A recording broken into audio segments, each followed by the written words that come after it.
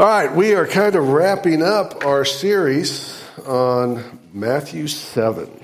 I hope you enjoyed it as we come into Holy Week. And let me invite you again to the week events, the services, Monday, Thursday, where we celebrate the Lord's Supper. And remember, on Holy Week, as a church, we do the Lord's Supper on Thursday as we walk through the Passion. So we won't do it on Easter, because that is the day of resurrection. But on Monday, Thursday, we celebrate the Lord's Supper and remember the night of confusion and closeness. And then on Good Friday, we remember the death and the crucifixion, which we don't get to the resurrection in Easter unless we walk through Good Friday. So I encourage you to participate, and I'll make you this promise, not because it's from me, but it's from the Holy Spirit, that if you walk through and you go to these services and you allow the Spirit to speak to you about what each service means in the path to the cross and ultimately the empty tomb, Easter will be that much more meaningful to you. The resurrection will be that much more powerful to you. So let me encourage you to participate. All right, our scripture today, as we finish up with Matthew 7, comes from us from verses 24 through 27.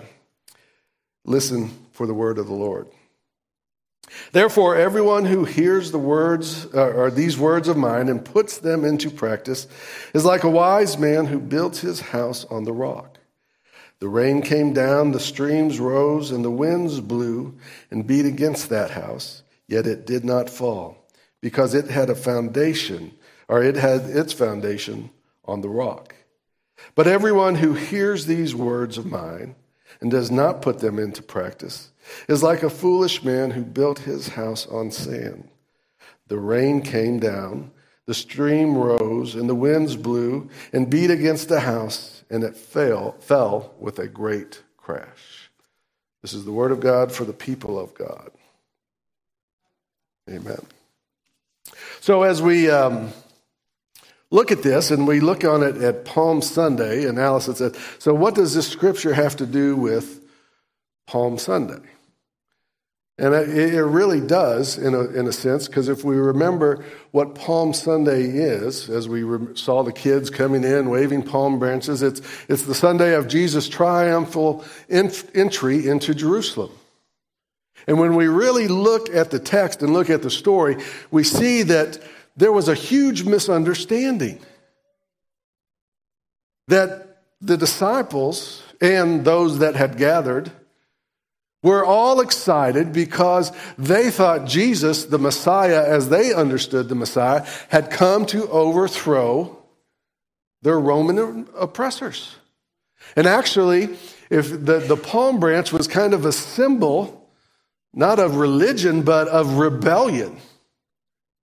And so and this feeds into what happens the whole week. So they built their understanding, their reality of what was going on when Jesus, not based on Jesus' words, because Jesus told them.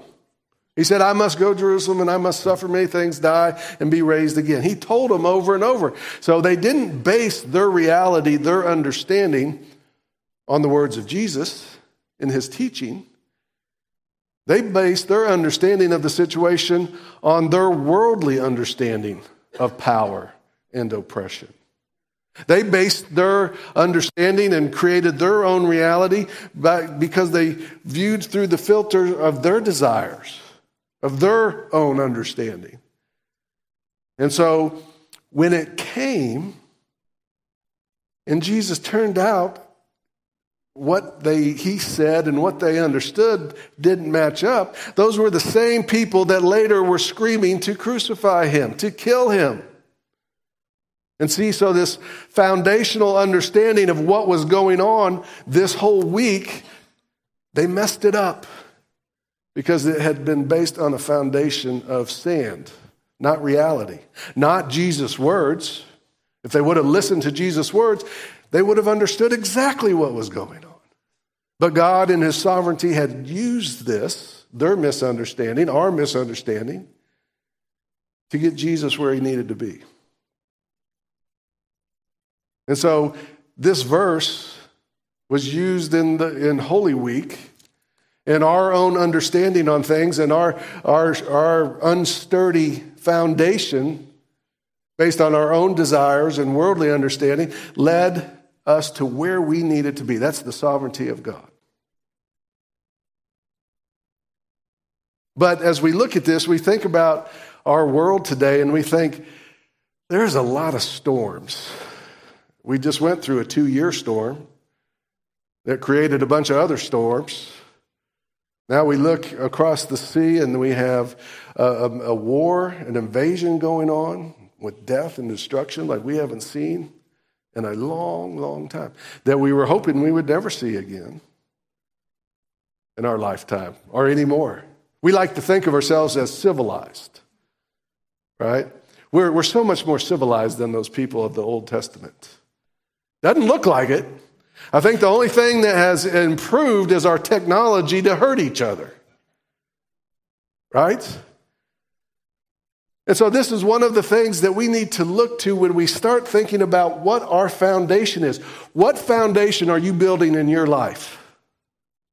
What is the foundation you have built in your life? What do you lean on when things are tough?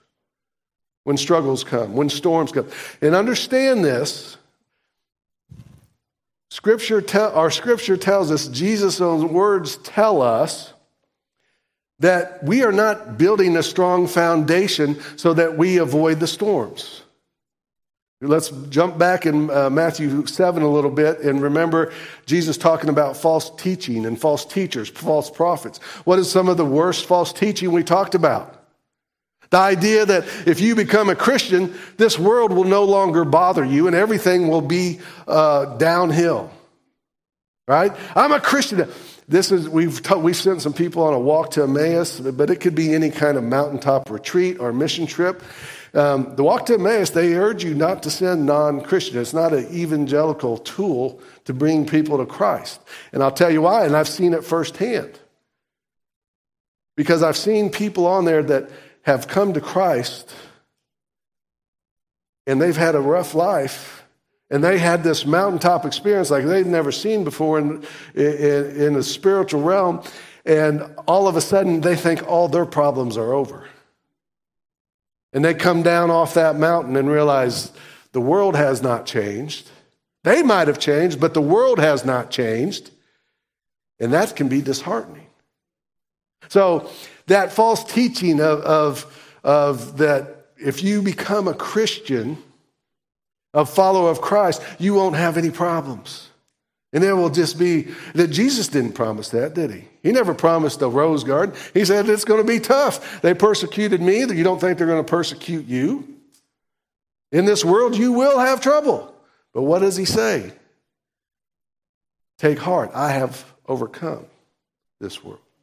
And so we need to understand this, that the storms will come. They have come in your life, and they will come. Sometimes they're the storms you create. Sometimes you didn't have anything to do with them. It might be somebody in your life. It might be a loved one. It might be a neighbor. But this world is not heaven. It is a sinful, fallen place. And understand this before we understand anything else about this scripture. Storms will come. So we're not trying to avoid the storms. We're trying to prepare for them. We're trying to prepare for them. And so in Jesus' word says, for us to prepare for those, we need to build our houses, our spiritual lives, on a firm foundation. And what does he say that is? He says, it's my words. The rock. Right? And he says, if you hear my words and obey. So let's be specific. What words is he talking about? What is the scripture the close of? The Sermon on the Mount. Right? And so he goes, if we just go through it real quick, just hit the highlights, that if you want to have a firm foundation, then seek to be the light of the world in the darkness. If you want to have a firm foundation, Don't have pettiness or anger, and don't let it grab a hold of you and destroy your relationships. Don't lust for the things of this world in a hedonistic way. Don't look to this world and lust for the things of this world. Keep your covenants. Be loyal. Be faithful to God and to one another. Let your yes be yes. Be truthful. Love your enemies. Give to the needy. Pray. Fast. Do not judge. Seek, ask. All of these things. These are words and advice that he just gave in this message, in this sermon. And he says, if you listen to these words, and we could go back through them and see how wise and safe they are. If we abide by them, we're going to have a firm foundation. And we're going to have a firm foundation of a relationship with Christ and a relationship with the body of Christ. I hear testimonies sometimes of people in the body of Christ, and you might have said this. That I don't know how I could have gotten through this, whatever it might be, an illness, a death, a breakup in the family, finances, whatever it might be. I wouldn't have got through this without my church family. And every time I hear that, I think, maybe it's the pastor's heart in me, I think, what about all those people that don't have a church family, that are going through these things by themselves and think they're all alone? That's a drive that should drive us to share the love of Christ, to be the body of Christ to one another. That's a firm foundation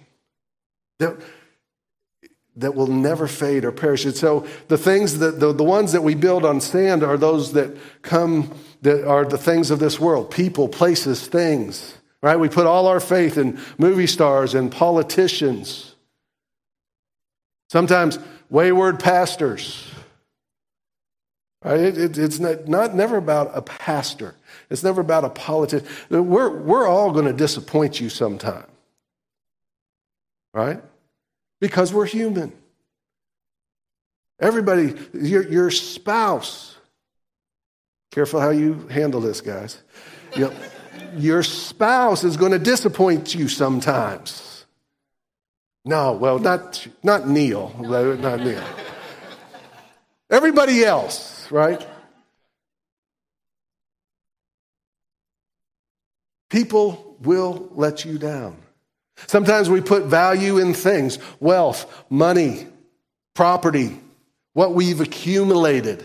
I've told you this before. You know, when Bezos dies and I die, we're going to be exactly equal with our bank accounts. All right, it's going to be very equal. So it can't be about things. It can't be about money. It can't be about wealth. Can't be about property. And it can't be about places. Sometimes, when the pandemic came and some states were going crazy and disagreed, and we had an influx of people moving to Texas because, well, we know, it's God's country, right? So Texas is a bad example, right? Other places can't be our firm foundation. Now, even Texas. It can't be about a place or a person or a thing. Things are inanimate objects. People are going to let you down. It can only be about Jesus and his promises. Right? What he tells us, if we want to live a productive life, we have to obey and love our enemies, love our neighbors, forgive, show grace. We got to do all those things. But if we really want true abundant life, then we need to receive Christ and live for not the things of this world. He says in the Sermon on the Mount, don't store up your treasures in this world, but store them up in heaven. Our relationships with God and one another. That's what gets us through things. And we put too much emphasis on people, places, and things. I was talking to 2 different people this week. I can't tell you who, because I didn't ask their permission. But they said the same thing to me. They had big stuff going on in their families, in their struggles.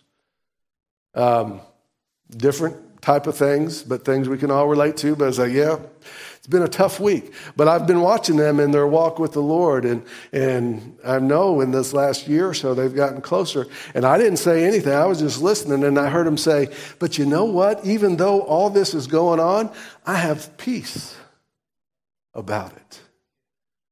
I'm not out of whack about it. I'm just dealing with it. But there's this peace in the middle of this storm. Two different people shared that with me as I was working on this sermon. In the middle of the storm that they were going through, that they didn't ask for, they said, I have peace. And I still have joy. And it's not knocking me off center. I said, that's the firm foundation right there. See, because our firm foundation doesn't come from outside. It doesn't come from the things of this world, from people. It doesn't come from the outside in. It comes from the inside out. As the founder of our denomination said, he was strangely warmed that God did love him and things were going to be okay. That is that firm foundation that Jesus is talking about. And that is set on his promises, because Jesus never breaks a promise. And we can count on that. We can put our full weight on the promises of Christ, who says, I'll never leave you or forsake you. I will never leave you orphaned. I will send a counselor and a comforter in your worst times, in your worst storms that will come. I will be there with you. The God of the universe, in the power and the peace of the Holy Spirit, will be the firm foundation that will never, ever fail you. Let us pray. Dear Lord, I thank you for your grace and for your mercy. I thank you for your patience. I thank you that in the midst of our storms, Lord, we can find that peace that passes the understanding of the world, that we can, Lord, have even joy, knowing that you are the overcomer of all things. You said, in this world there will be storms, there will be trouble, but take heart. Because of what I have done for you in Christ, you have overcome this world. Upon that promise, upon the promise that we celebrate and walk through this week, Lord, let us put our full weight and trust that we might have the firm foundation that you have promised and taught us about and have given us in Jesus Christ. It is in his name we pray. Amen.